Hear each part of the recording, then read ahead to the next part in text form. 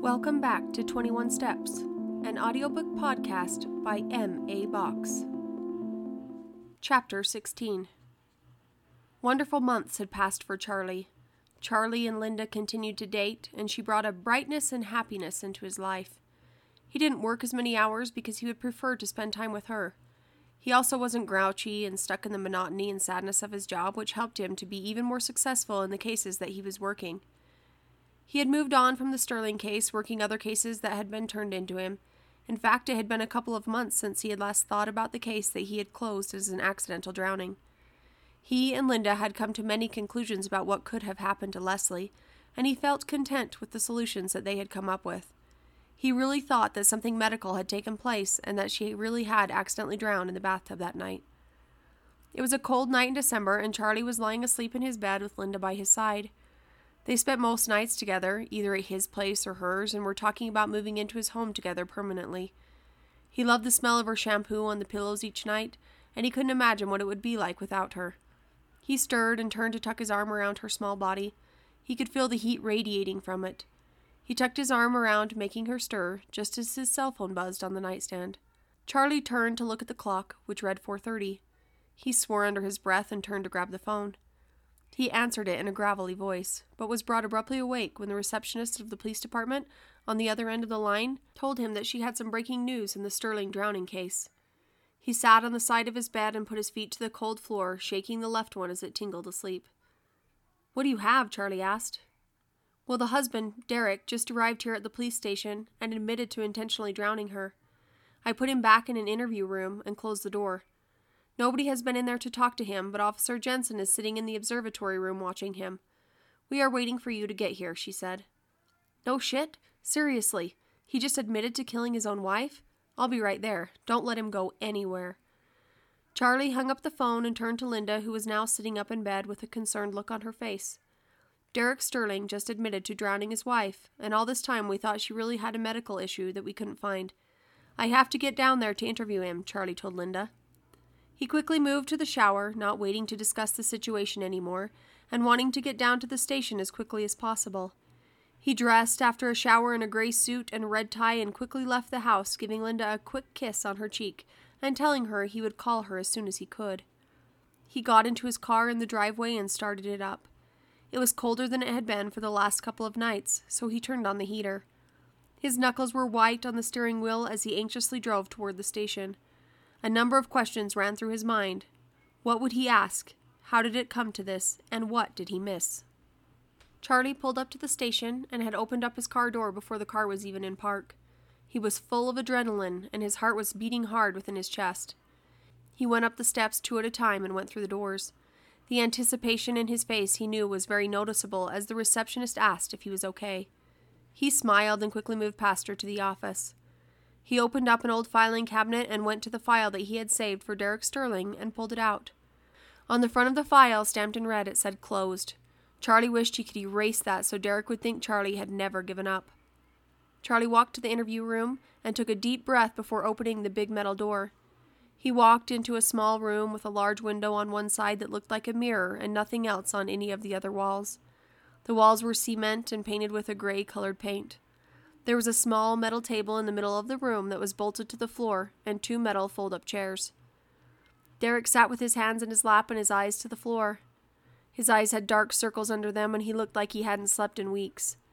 His hair was messy and he was wearing a t-shirt and jeans that appeared to be recently washed but rolled in a ball, not folded or ironed, and then pulled on to wear. Derek had a hopeless look about him and Charlie couldn't help but feel sorry for him. Charlie sat across from Derek at the table and placed the file in front of him, making sure to put the case closed stamp on the bottom so Derek couldn't see it. Oftentimes, detectives use a big case file to sit in front of them when they interview because it is intimidating and makes the person think that they have all the information.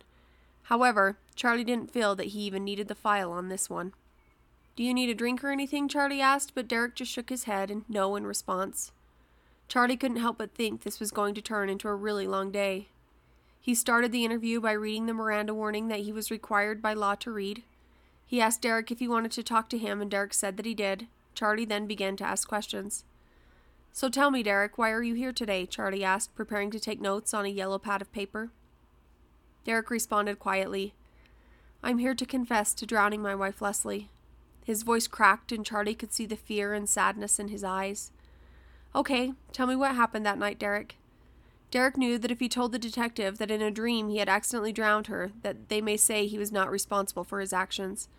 We had been fighting. We were struggling over money and I was going to my parents' house to ask them if I could borrow some. She liked to shop, but we couldn't afford it anymore and I didn't have a steady job. I went to my parents to ask, but when I got there, I just couldn't find the right time, so I came home, and when I told her that I didn't ask, she freaked out on me. We started fighting, and then she just started ignoring me.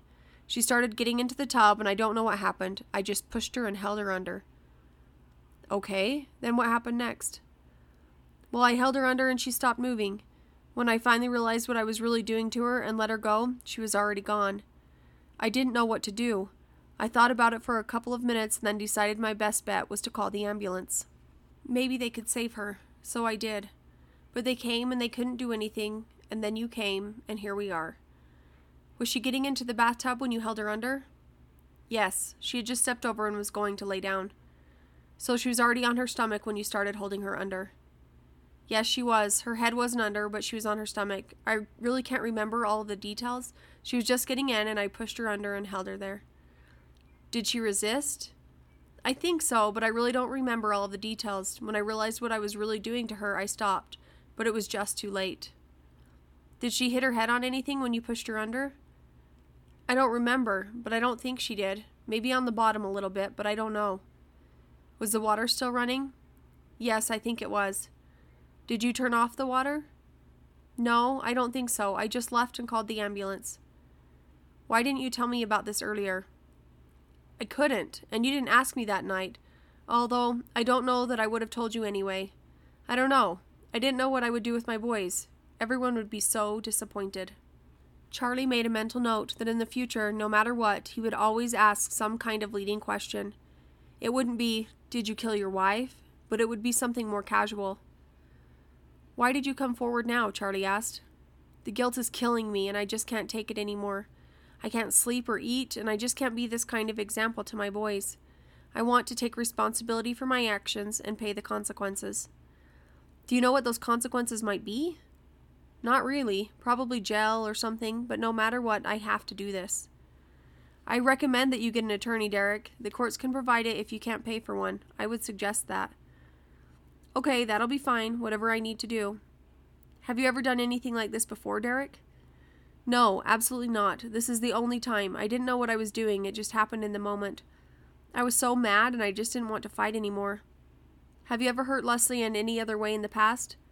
No, I haven't. We've had our share of fights, but this is the first time I have ever hurt her, I promise. Have you made arrangements for your kids? Yes, well, kind of. My parents are in town and I left them a note, but they will take good care of them. Better than I was doing, that is for sure. Have you ever hurt either of your children, Derek?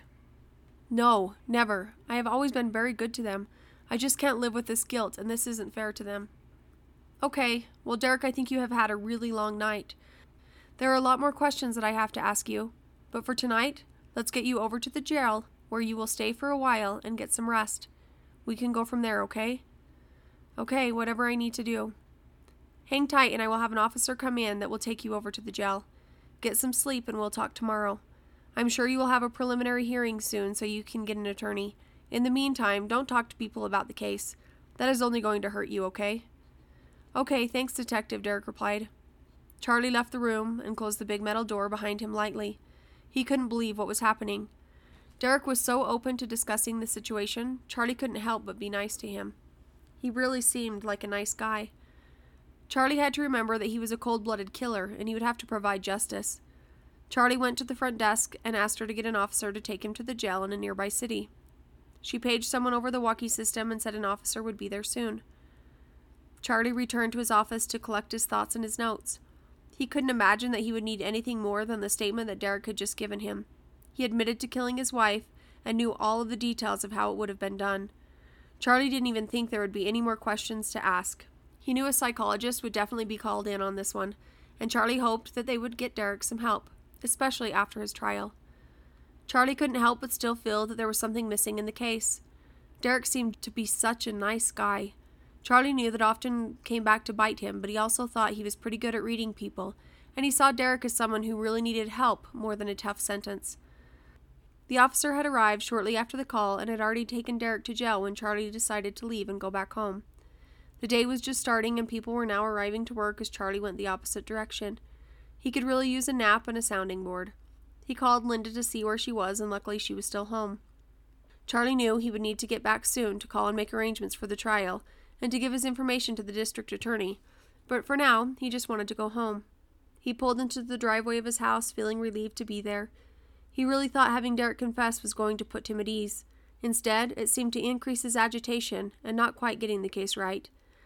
He walked through the front door of his house, which now was much cleaner and brighter, to see Linda making coffee in the kitchen. She smiled as he came through the door. "Good morning. How was your night?" she asked. She was wearing a gray-colored pantsuit with pinstripes and a pink tank top underneath with a strip of lace at the top.